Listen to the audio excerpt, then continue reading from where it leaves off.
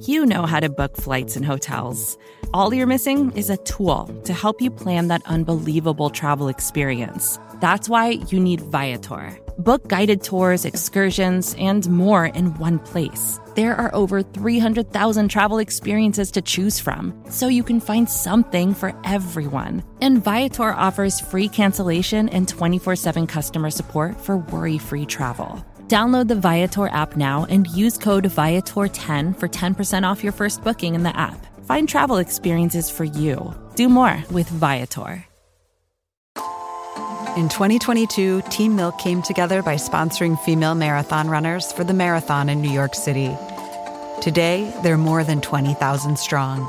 In 2024, Team Milk is making an even bigger commitment to female runners and launching the only women's marathon in the U.S. designed for and by women. The inaugural Every Woman's Marathon will take place in Savannah, Georgia on November 16th, 2024. You can learn more and register for the marathon at everywomansmarathon.com.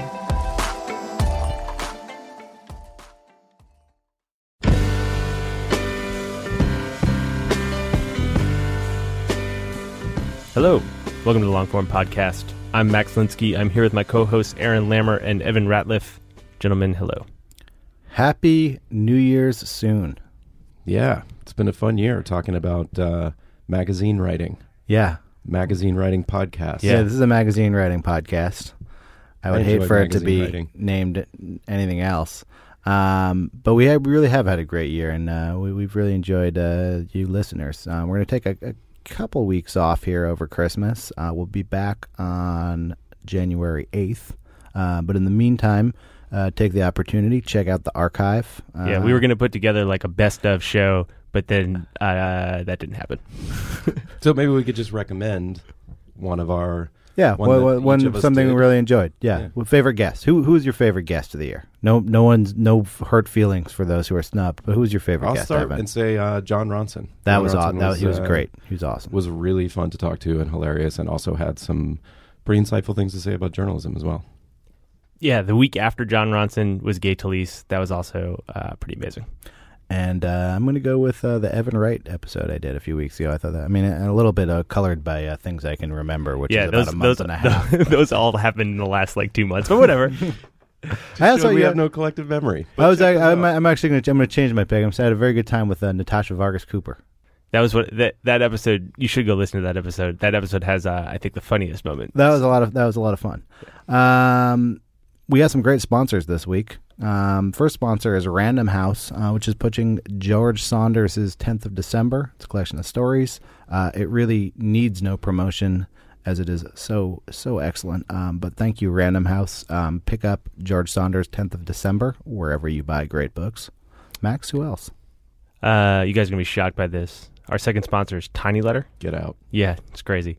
Tiny Letter has sponsored every single episode of the Longform Podcast in 2013. We owe them a great deal of thanks. We should go down there and bring them a basket of plums or something. A tiny basket. Tiny basket. Shouldn't we send that to them in a newsletter? I like it. Here is Max and John Sexton. It's Joe Sexton, and we didn't talk about him yet. Oh. That's why I didn't know what his name was. Max, who did you talk to this week? I talked to Joe Sexton, who is a senior editor at ProPublica. It's such a perfect way for us to go out. He's a senior editor at ProPublica. He was at the Times for 25 years. He worked all kinds of different desks at the Times, including Metro and Sports, and he, in part, is responsible for Snowfall. Well, I'm really interested. I'm really looking forward to hearing from John Sexton. Isn't that the guy who's runs NYU? All of my wrong names are real people. Yeah, he might be the... Yeah, he's the dean of NYU. All right, here's me and John.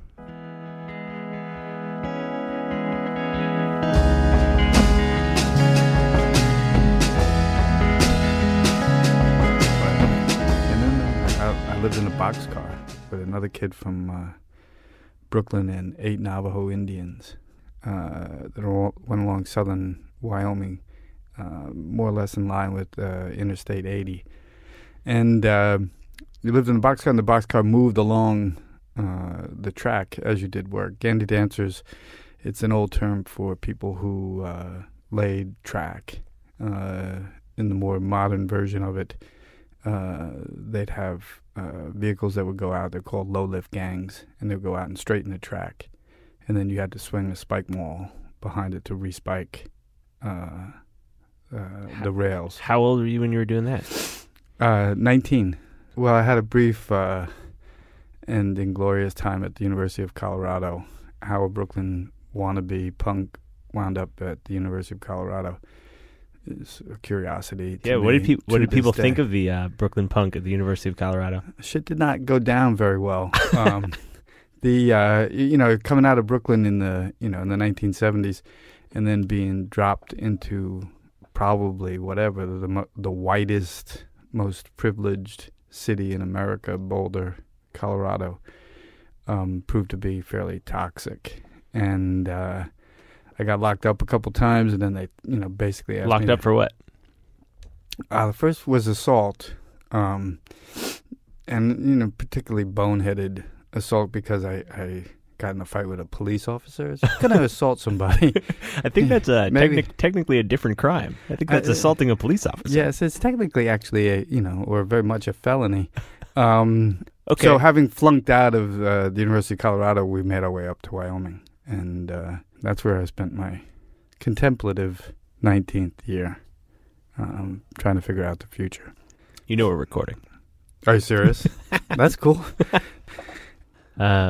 Well, hey, Joe Sexton, thank you for coming on the podcast. Thanks for having me. You're the one who's going to have to answer for it. I think it's on you. People just judge the guest. No pressure or anything, but no one really worries Awesome. about us. Right. There are many things for us to discuss. Your 19th year in Wyoming, we could probably spend more time on that. Maybe we should. I'm also interested in where you are now. You are now at ProPublica, and there's a lot to discuss about that. In between those two things, there were like 25 years at the Times. Maybe we should talk about that. Sure. And the fair place to start, perhaps, is something that happened toward the end of the 25 years, which was a story that was called Snowfall, which everyone listening to this, including myself, has probably heard that word, those two words, many more times than they expected to. Yeah, well, they almost never made it into. We did just to back people up a little bit. We decided that in the sports department of the Times that we would take a look at a fatal avalanche out in Washington State. 3 people had lost their lives, and there had been a string of deadly avalanches in North America, and we thought, we might be able to do a good story, mixing a little bit of science, a little bit of group psychology. There were 16 skiers who went out that day. A little bit of the physics of avalanches. But we knew that if we, put in a lot of time out at the Stevens Pass ski resort and with the people who were involved in it, we could probably do a pretty meticulous and we hoped compelling and in some way illuminating narrative of what went wrong that day. The story that John Branch wrote is fantastic, but I feel like it I'm not even sure how many people actually read the whole thing. The reason it got so much attention was that presentation. I guess what I'm asking is sort of like, did you have that thing in your head, that big multimedia blowout, people's mouths dropping when they look at it? Were you looking for a story that you could give that treatment to, or was it like it just kind of spiraled? No, I mean not particularly. I mean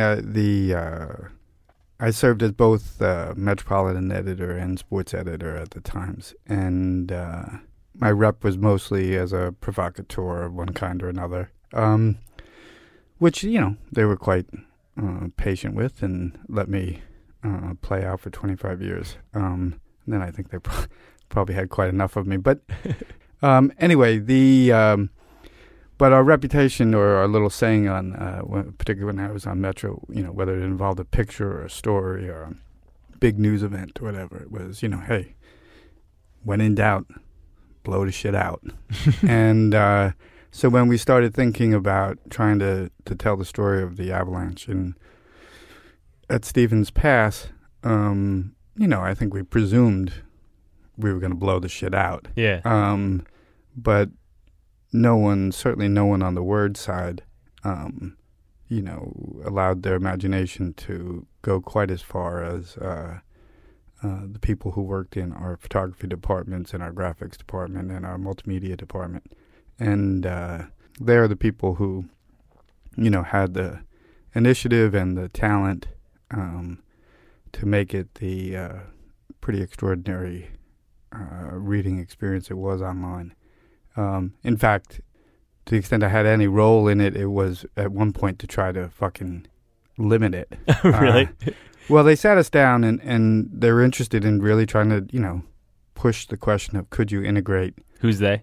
Steve Duenas is the, he's now been appointed to, I think, assistant managing editor or whatever. At the time, he ran our graphics department and did a lot of work in the multimedia. Andrew DeVagal, who was there, who's now gone on to Second Story in Portland, was there. And between the two of them, they were like, let's see if we can take it to the next level, this notion of integrated storytelling, of words and pictures and audio and video and graphics. And, I said, sure, I'm open to it. And then they came in and they made a presentation and they said, well, if we do this, we might have to kind of tailor the writing a little bit so that, as you're reading it, you're going to come up naturally in the narrative with something that we want to present visually. And I was like, I'm done. I'm out of here. No. The word is, our words are sacred, and I would never, That's interesting. I would never contemplate, changing the storytelling to suit, some, visual pop online. And I got up and made a very principled stand and self-serious announcement that it was all over. And, over the next 48 hours, people were like, Joe, don't be a dick. Play along here. It'll be fun. It's and funny. they were right, and me and my principles went down in flames. But all to the good. It's funny that those were your principles. I feel like one of the critiques that is now leveled against stories that get the Snowfall treatment is that the stories themselves, the actual text, the actual writing, the actual writing. Beer number 2. There you go. You get ready. The actual writing isn't as good. Like that people aren't actually paying enough attention to the text, and that like the stories maybe wouldn't even hold up on their own. Right, and well, I don't know. I might take issue with the idea that they wouldn't hold up on their own. The idea that people may leave the experience, more impressed or more, or have found more memorable some of the, the visual or interactive elements of it. I have no problem with that. There's no hierarchy that says, or there shouldn't be, although, obviously I thought there was, words are most important, and then come fucking pictures, and then, people came away from the experience saying, holy fuck, I watched their simulation of the avalanche, and I for the first time in my life, I figured out that's what it looks like. Right, that's how the thing actually works. That's as good an experience and an outcome as, somebody who said, I read John Branch's words and wept or whatever. Right. Which many people did. But, they, people were welcome to take away from it what they wanted. And it's not exactly a novel notion, from the time, at least since photography has existed, right? There's been some competition of, what's more powerful, what's more impressive, what's more resonant, what's more enduring, somebody's glorious prose or somebody's stunning picture. Yeah. I mean, I think they all need to actually have a purpose. I think that's what people react badly to, is when some you've got this amazing text or these amazing photos, and then there's like a schlocky video that doesn't make any sense and is thrown into the thing. I have another question for you though, which is related but not completely related. You seem kind of bored telling the story. Have you been telling the story over and over again? Well, I joke around a lot about it, that if I never hear the fucking words snowfall again, I'll be a happy man. No, it was an extraordinary experience, and to the extent I evince any kind of, lack of emotion or enthusiasm for it, is that, I've spent most of the time trying to say, like, I didn't have that much to do with it. And the people who need to be credited should be credited. But some of the weariness is only that, like many things that succeed, it becomes, this straw man and a bunch of phony debates. And it feels to me like, in the sort of mythology of the snowfall stuff, one of the things that keeps getting talked about in the genesis of that story is how you kind of navigated the politics at the times to get that done. Like, you were saying earlier, like, for the whole time you were there, that was kind of your rep or whatever. But like, how do you get it done? How do you make that happen? Well, some of it's a consequence of, having spent as much time at the paper as I did. You make relationships with people, who have extraordinary gifts. I think if they trust you and their experience of having worked alongside you has, proven meritorious and entertaining, they're more open to listening to, you dream ridiculous dreams. The more senior, management of the place is, I think, historically been more conservative. I think newspapers actually, for all of the, the claims of their liberalism and their leftist slant, and I think they're among the most conservative organizations in America. I like to say that philosophically. Well, I don't mean politically, right? It's about the willingness to. I mean, I get a little mileage as my incredible celebrity fucking grows for the 11 and a half minutes that it lasts. Out of saying that, my experience in a newspaper newsroom over the years has been that the word you hear least often, the word that's hardest for people to say in that environment is the word yes. It's safer to say no. You get second guessed less often if you say no. Your job's not quite on the line if you say no.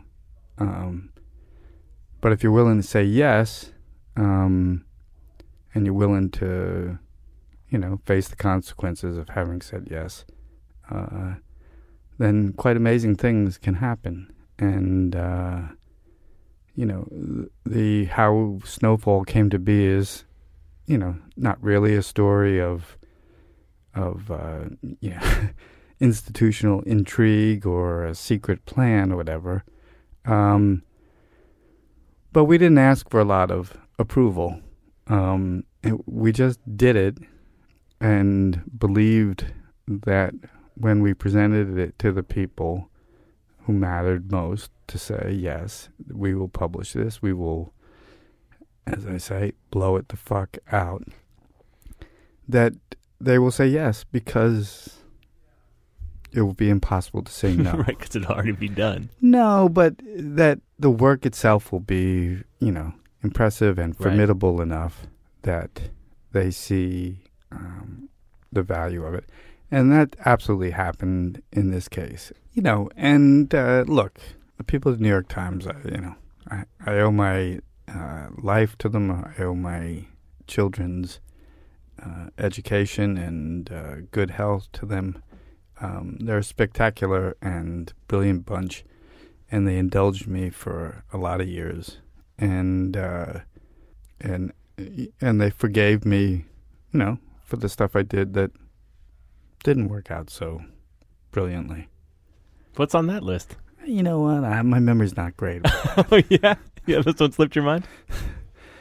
I mean, look, every career, has its good moments and bad. And anyway, what's nice about the Times, and it's both, ennobling about it and humbling about it, is, if you fuck up, you face it. Yeah. And can't hide. No. And, I did my share of fucking up.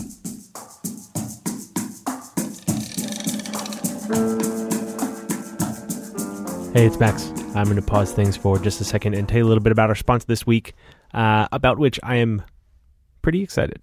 This is pretty cool. Our sponsor this week is 10th of December. That's the short story collection by George Saunders that was published by Random House earlier this year.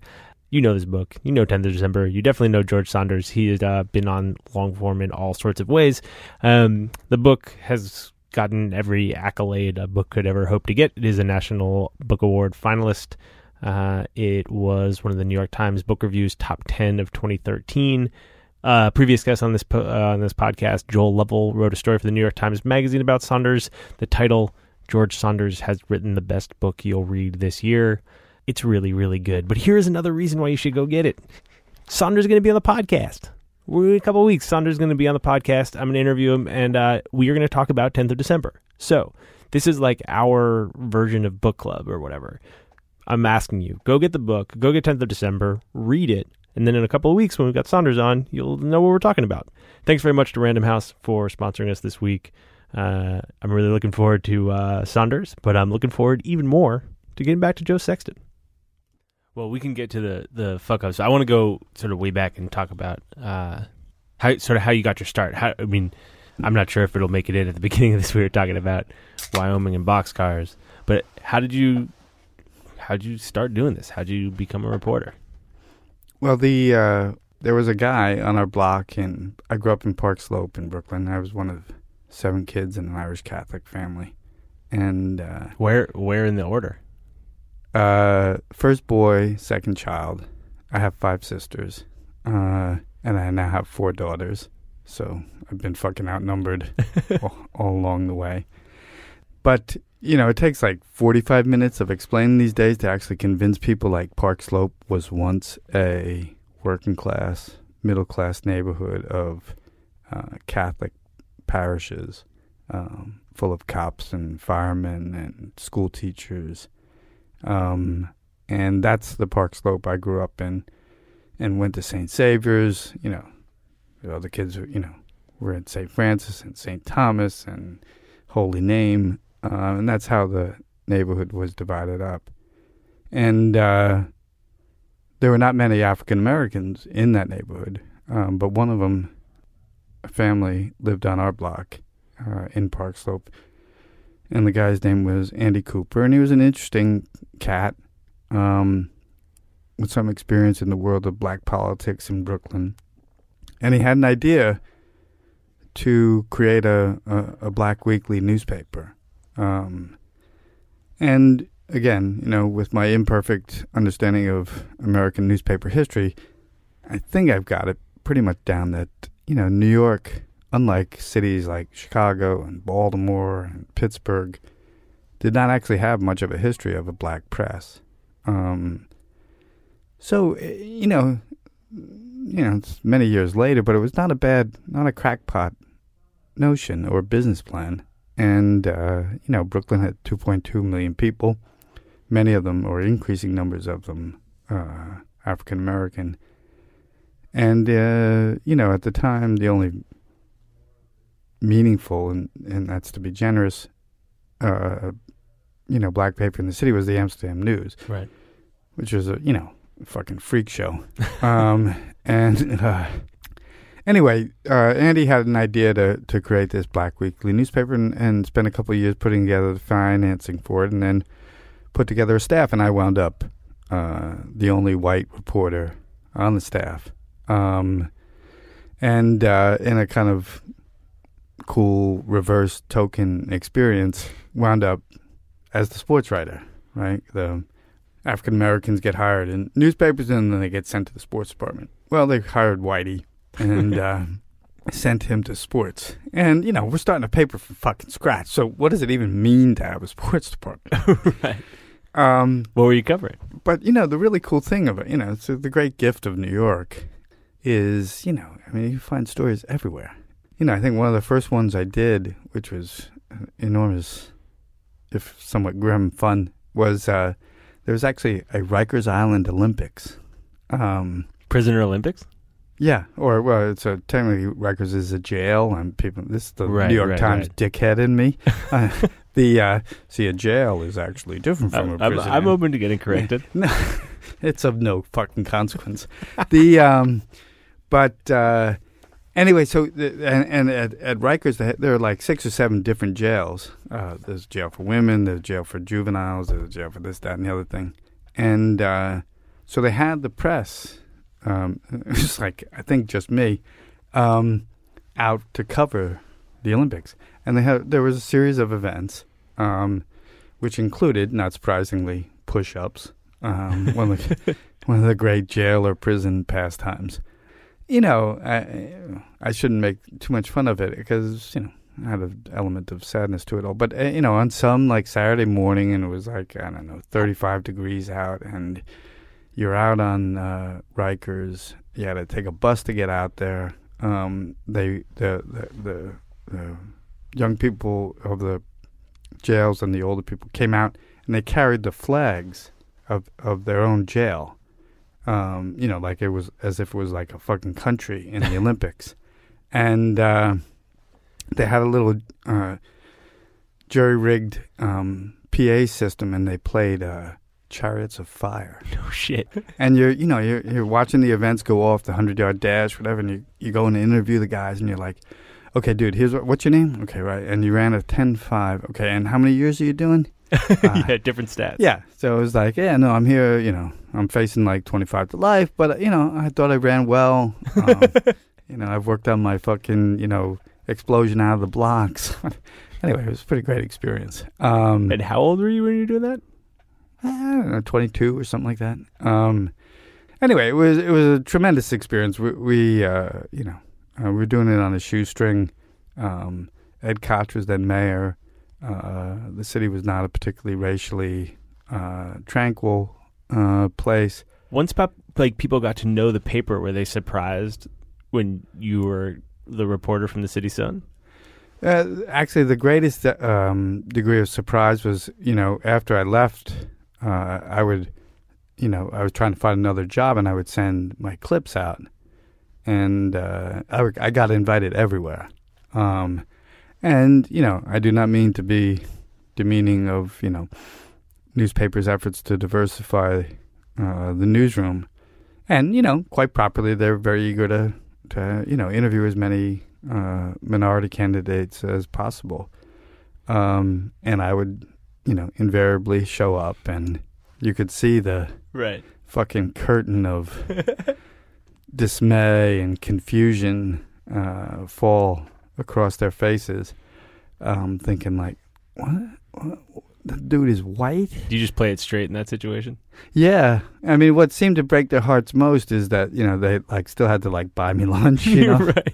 And we had to sit through this kind of, fucking kabuki theater lunch, not really recognizing or articulating what was so clearly at play. Right. It was a priceless experience, and we did some good work, and we kicked. I come to quite like Ed Koch over time, particularly when seen against Rudy Giuliani and Mike Bloomberg. But we kicked his ass a bit, which was good for him. So what? How'd you go from there to the Times? How'd you land at the Times? Oh, it's probably the least impressive story of career advancement ever. I mean, I left like many exercises in idealism. The experience at the City Sun, quickly fractured and there were, disputes about politics and money and this, that, and the other thing. And I moved on and I worked briefly for United Press International as a clerk, basically sitting on the phone at night, taking calls from reporters who were in ballparks around the country. And they would dictate their game stories to you, and you type them up and try to hammer them out as quickly as you can, because UPI was in a nightly fight with the AP. They had clients at newspapers across the country, and their clients would always take and publish whoever, filed first. So it was a great sort of high pressure deadline experience. So I did that for a bit, and then worked up in Syracuse for 2 years at the Syracuse Post-Standard, and covered their football team. And so you were doing all sports? Yeah, no, while I had landed in sports somewhat arbitrarily, faced with a lack of earnings, I figured, it's what little I had to sell.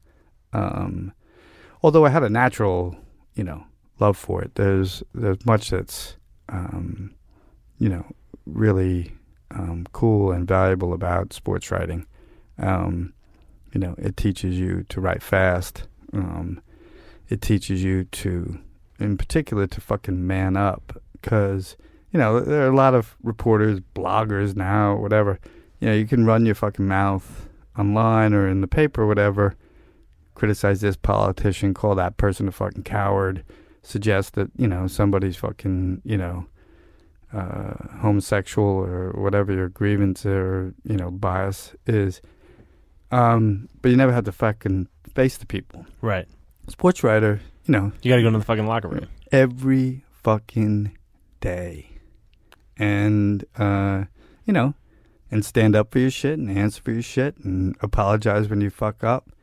So it's a good formative experience, and sports writing is naturally, I think, the story of sports.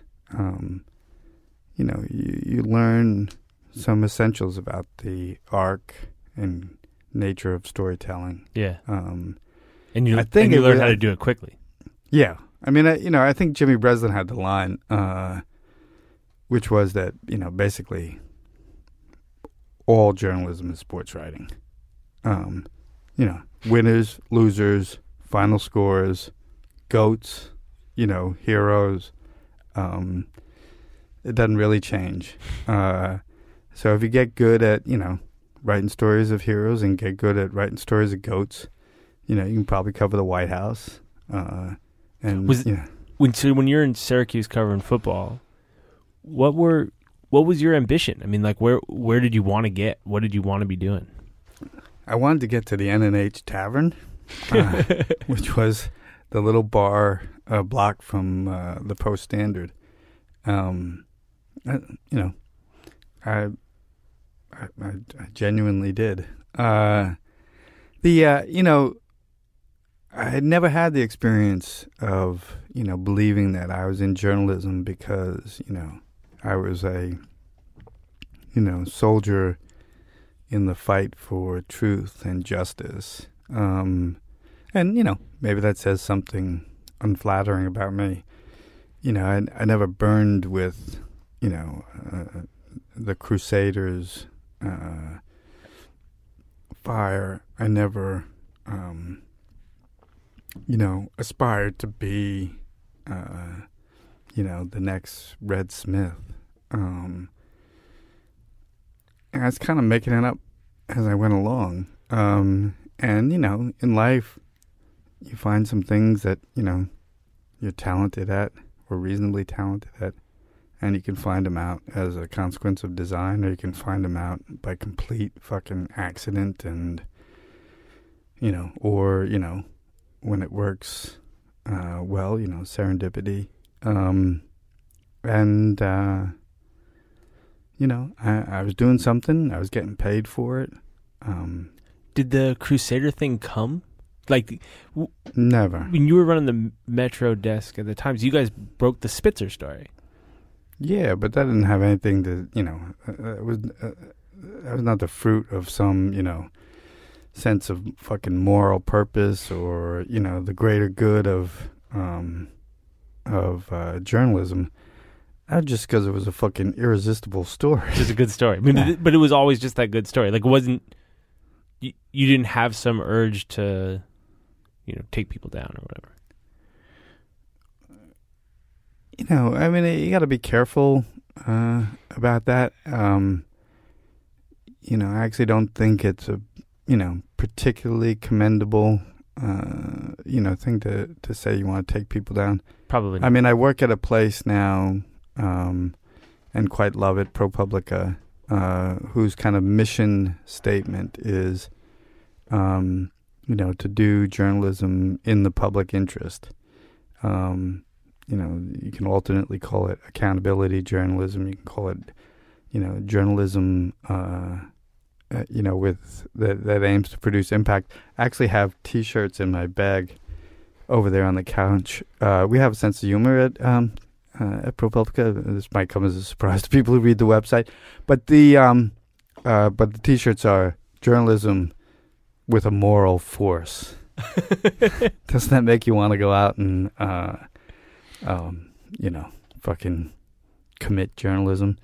Anyway, but the idea that you're in it for the sport of, like knocking people off or whatever, Well, I mean, I guess that was poorly put on my part. But there are lots of people, I think, who get into this out of a sense of injustice, and people who are trying to right wrongs, and people who are trying to expose bad deeds. Right. I am not one of them. You're not one of those folks.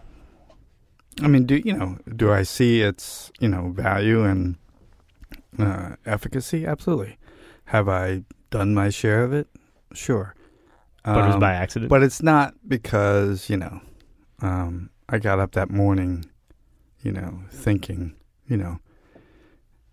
how can I contribute to my country's greater good? Right. It's because I got up and think, what the fuck else am I going to do? Aside from go to the bar at the end. So you're in Syracuse. How do you land at the Times? How's that happen? I decided after a year and a half at Syracuse that, it was just an intolerable place. And although I love the people I work with, and we did our share of shit stirring or whatever. I think we got their basketball program put on probation or whatever. Not that that's any longer a novel or meaningful claim. But I decided to come back to Brooklyn, and left without the prospect of any job. And as I was kind of walking out the door in Syracuse, I sort of put out feelers. I said, like, I'm going back to Brooklyn, but I don't have a place to live. So any tips welcome. And as it happened, somebody said, well, I used to work here, Jim Naughton, who had gone down to New York and covered the Mets for the Daily News, is leaving his apartment in Brooklyn. So if you want to swoop in and get it, here's the lady's contact. And so I came down to Brooklyn, and I called up the lady, and I said, I'd love to meet, and I'm interested in the third floor studio. And she's a wonderful woman, lovely woman, and she sat me down, and she said, what do you do? And I was like, well, I don't know, I'm kind of a fucking sports writer. And she said, well, look, I'm the deputy sports editor at the New York Times, so I want to be clear with you. Like, I'm not going to read your clips. You have no hope of working at the New York Times. If you want to be a tenant in my home, you're welcome to, but let's be clear. I thought, she came on a little fucking heavy for somebody I'd never met. And, but we signed our contract, and I took over the apartment. And, because newspapers are, by and large, maybe even 90% driven by desperation, a couple months later, Right. There's a knock at the door.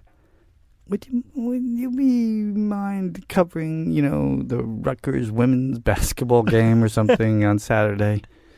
And I did a few of those assignments for her and them. And so basically your advice to like a young reporter would be find a landlord who can give you a job and then wait him out. Tremendous strategy. You've hired lots of people. Is there something that you're looking for when you hire folks? I mean, how does that play into how you Well, this is how I hire people. I interview them deeply about their own lives, and the deciding question is whether they can tell me how their parents met. If somebody can't tell me how their own parents met, and you'd be stunned at how many people can't, then I'm moving on. Really? Well, what kind of reporter can you be? Like, what, how could you lack the basic curiosity to know how your parents met? So let me put you on the spot, Max, and I'm sure you can answer. I got a pretty good one. All right, do it. My dad was the editor of an alt weekly in Boston, Massachusetts called The Real Paper. Short-lived alt weekly called The Real Paper. First editor. And he went on a trip to Israel with like a bunch of, he'd been like a Republican politician, and he went with a bunch of politicians to Israel to do some like, I don't know, just think tanky thing in Israel. And he came back and he wrote a column for the paper about his time in Israel. And they illustrated it with a cartoon, and the cartoon was totally making fun of all of these like politicians from the Northeast going to Israel, even though that was not like, he was being very highfalutin and like prognosticating about the future of the Middle East. And but the cartoon was like blatantly making fun of him and the other white men who were there. And the cartoonist was my mom. Awesome. See, all right, so let me tell you. And you have to go now. All right, I will. But I'll tell you one little thing just because I regretted not saying it the other day. So one of the great people, professional people in my lives, another person I have a professional crush on is Jim Dwyer, who now writes the About New York column for the Times, but who won a Pulitzer Prize back in the 90s when he was a columnist at Newsday. Anyway, fucking balls out, journalist, poet at heart, good Irishman, good fucking dad. And he gave me a line one day that I've stolen shamelessly, and which is, he believes that there are three great, inextinguishable human desires. The desire for sex, the desire for food, and the desire for stories. People want to tell stories. People want to hear stories. It's a, enduring and epic human need. And anyway, you had a question there. We were talking about how you got that gig, and then I was going to start asking you more questions about like you as a young reporter. No. We're actually talking about my mom and dad. You fuck. Oh yeah. I don't actually care about that. All right. So anyway, so the great need to tell stories. So I guess that's what it comes back to. Why I would ask a job applicant that question, like, can you tell me a good story? Mm-hmm. And can you do it on the spot? And Is that something that you always had? Like, could you always do that? I went back and read a bunch of like your early stuff at the Times, and there's a real difference in your writing. You got that job in 87, I think. Is that right? Very good. Yeah, I did my research. So your writing in 87, right, is like it's great, but it's quite different than the way that you wrote later in your career. And I wonder if you always had that instinct, if you were always a storyteller, if you always had that impulse, or whether that was something you sort of learned on the job while you're covering the Mets and the Rangers and all this stuff. Well, look, for all my, bullshit bravado and, whatever about growing up in Brooklyn, I grew up with a group of guys who, were classic sort of Brooklyn. Cop's son, firefighter's son, sanitation guy's son. And they, we were kind of modest schoolyard athletes, but a very tight group. And we loved telling stories. And we sustained ourselves, through countless fucking empty... We used to drink in the doorways of apartment buildings. Because if you're drinking, like in February in Brooklyn, like you got to get inside.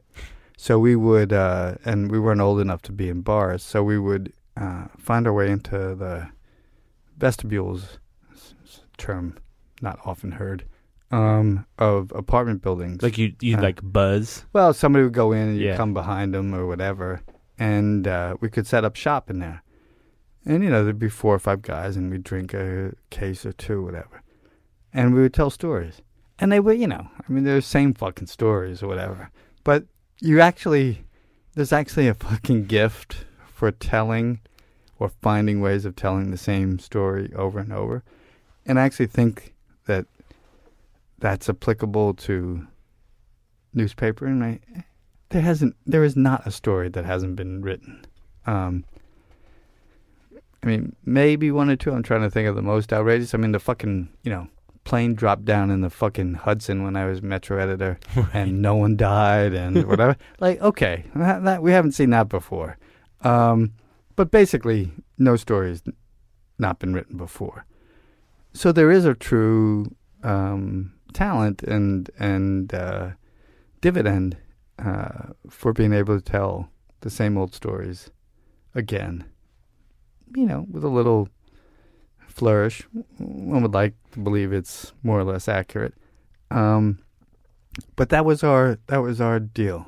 And it was our bond. And so How did your way of telling stories change once you got to the Times? I just grew up. You're beyond sweet to have put yourself through the misery of reading my shit, but over the years. But there's nothing different than just growing up, one likes to think if you're advancing in your career, you're getting better at what you're doing. Were you always as good at the politics part of it? How'd you get better at the politics part of it? Not, the internal politics part of it. Because it seems like you're pretty good. Part of your success at the paper was about how good you were at the internal politics. I don't know that that's true, but it does go back to the question that I think if you're trying to find your way in any institution, whether you do it consciously or not, you want to, or you're drawn to filling, a vacuum. What does this place need that it doesn't have? And is that something I can offer it? And again, I don't think it was ever a conscious thing for me, but I think I must have sensed, a need at the place for somebody to, be irreverent, somebody to, have a degree of balls to, speak what you took to be the truth. I rather famously got into a public dust-up with Hal Raines when he was on his way to flaming out rather spectacularly as executive editor at the paper. And, they had called a big, public meeting to for him to address the concerns of the staff. And, I was just a shithead assistant Metro editor at the time. But I got up, dropped some F-bombs, asked some hard questions. And I said at one point, because he had a reputation for being a bully and whatever. And I said, people here at the paper, feel more bullied than led. And, whatever significance or consequence that had, in subsequent conversations with executive editors, I would tell them, like, okay, so that was my thing, right? People felt more bullied. But the truth is, people still want to be led. Mm-hmm. People still really respond to, something that feels like inspiration. And if I sensed that there was a avenue of opportunity at the place for stepping forward to try and lead, that was my best experience. I mean, people ask me, okay, so you were a reporter, you're on front page, whatever, you're regarded as a good writer. How was it to give up your byline or whatever, and the public recognition that comes with it? And, my dead honest answer is it mattered not at all. And when I became an editor and I became sort of invested in the fortunes and assisting in the fortunes of others and in taking responsibility not just for, this good story on this Thursday, but the bigger and, more perilous future of a great institution, I found that spectacularly rewarding. What are the stories that you remember? What are the ones that stick with you? But I never told the story about my mom and my dad, you dick. Okay, go ahead. Fuck you. I'm getting your fucking grill. All I want to hear is your story about your parents. That's the whole reason we're here. Dude, but you asked me the question and then you didn't get an answer. Like, try to fucking, market that as a reporter. All right. I'm no reporter. Go ahead. What's the story? You told me you were a reporter. Oh, a long time ago. Previous life. All right. Now I just sit in this room and ask people questions. So my dad grew up in Madison, Wisconsin. His dad was a printer. And I came out of Madison. He went briefly to school for 2 years at Amherst in the East and, thought he was going to a fancy school or whatever. But his sister came along and she had to go to school too, and his dad didn't have the scratch to pay for the two of them. So he came back to Wisconsin and enrolled at the University of Wisconsin where they could all pay in-state tuition, whatever, and graduated from there. And enlisted in the Navy, went to officers candidate school, and outperformed Stan Turner, who went on to become both an admiral and the head of the CIA. I think my dad graduated 14 in his class of some hundreds or whatever, and served in the Korean War on a destroyer, the USS Buck, and befriended a guy from New Jersey during their time on the destroyer. They came out of the Navy. They decided to go to law school. They both went to Yale Law School together. And my dad was best man at Peter Fleming's wedding. And showed up for Peter's wedding and saw one of his 4 sisters and said, I'm going to marry that girl. And he did. And she's a remarkable lady. It was actually in the newspaper or the magazine racket herself. Came out of college, worked for Red Book magazine back when Red Book magazine was an actual literary magazine. Yeah, and had some great stories about S.J. Perelman and his fucking awful pawing behavior in the back of a cab. So your mom was in the business. Kind of. But she's a pretty unique lady. At age 65, she decided to go back and get her Master's of Divinity. No shit. So she has her Master's of Divinity from General Theological Seminary. And she's still kicking, 87. I have some more questions. We've been at this a while, and Excellent. then I'll let you go. I'll let you get out of here. But I'm going to ask you these questions. Dude, I'm here for fucking, as long as the beer for the rest lasts, of the time. man. Okay. Here is a question I have. All right. This is a question I have about ProPublica. How do you make what you guys are doing not boring? It's a, perfectly legitimate question, and, one that I think, to some degree or another tortures all of us there. And, what's sweet about, and to me impressive, I've only been there since February, about the place, is its own kind of self-awareness. And so they don't pretend that's not a legitimate issue and a problem.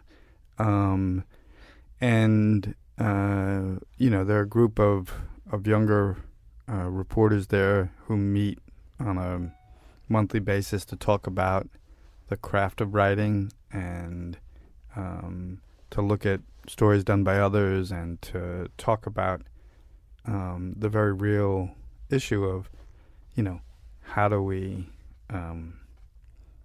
we can't have impact if you can't get people to finish our stories. But it's about the way you tell stories, but it's also about story choice. I mean, listen, I'm a massive fan, and I'm a donor. But it's also about the story choice. Like it's a hard thing to get people excited about taking their medicine. And it's an interesting place for you to land if you don't have that impulse. If you don't have that crusader impulse, if you're in it for the story, I don't know. How does that work?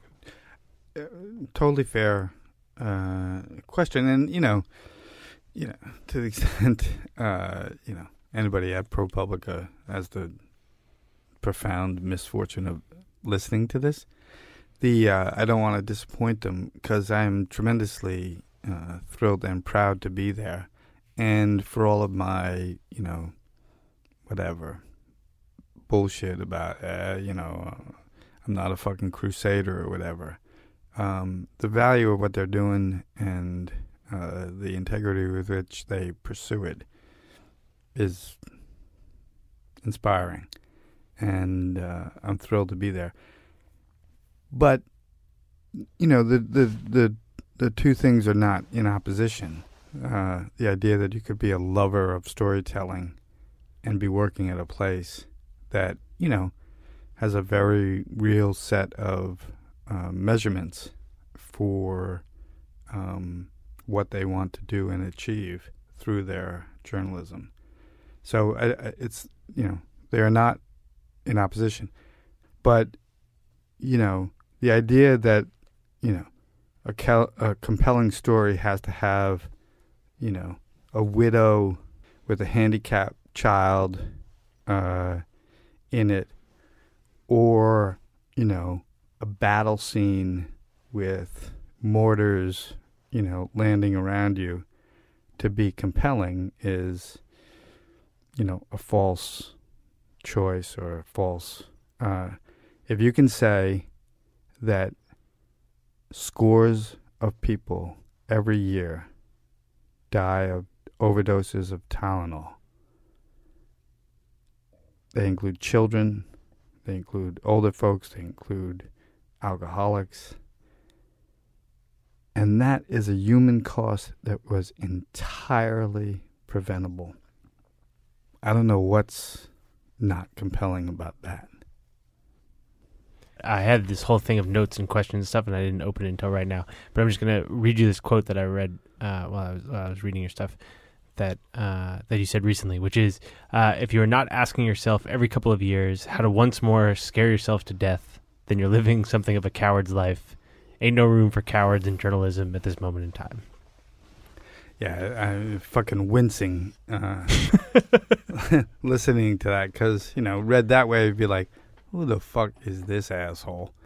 But I think, whether I'm a persuasive evangelist of that notion, or whether I have the standing to proclaim it, it's surely true. I made a variety of speeches and presentations to my staff over the year, whether it was in sports or in Metro. And among the things I, said is that, our jobs today are harder than they ever have been. And that's okay. And that's not unfair.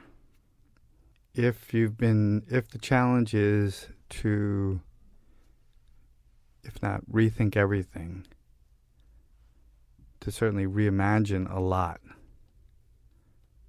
and ask yourself whether, you are up to that reimagining. That's life. That's, truth.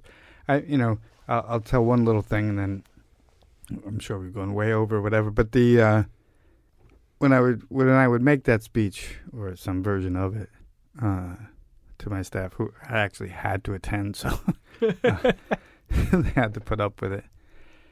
I would invoke my mom, the Masters of Divinity student, and when I had found myself a single dad of 2 little girls, and I had to leave sports and remake my career, and was trying to feed them Captain Crunch every morning and bologna sandwiches for lunch, and try to convince myself that I could raise these girls by myself. She said, here's the deal. It feels really hard now, and overwhelming, and you wonder whether you can do it or not do it. That's not really the hardest part. You're going to be fine. Your girls will be great. Your career will be intact. And then there'll come a moment in which you realize, I'm okay. So what will I do? What will you do with that new opportunity?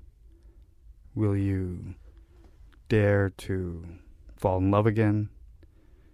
Will you dare to do something completely different with your career? That it is when, the light of possibility shines that it can feel most scary. And I think that's true for newspapers now, or whatever the fuck we want to call them, news organizations or whatever. I do believe the New York Times will survive. I do believe other great enterprises in journalism will survive. And when that becomes clear, and, the immediate panic wanes, what do you still have in you? Can you dream something up all over again? Because that's what's going to be offered to you, and that's what's going to be required. And that, not the times of slashing budgets and laying off staff, that will be the hard part. That seems like a pretty good place to end. Joe, thanks so much for taking the time, man. Cheers. We ran out of beer anyway, so it's fucking coming to a quick end. It's going to end either way. I'm happy to be here. Appreciate it. Thanks for listening to Longform. I'm Max Linsky. My co-hosts are Evan Ratliff and Aaron Limmer. Our guest this week was Joe Sexton. Thanks very much to Joe for taking the time. Thanks to you for listening. It has been a really fun year of doing this podcast, and next year will also be fun. We got all kinds of great guests coming up in January. We're taking 2 weeks off. We will be back January 8th. Thanks to Tiny Letter and also George Saunders' collection, 10th of December. That is our sponsor this week. I can't believe you don't own that book yet. Go buy it.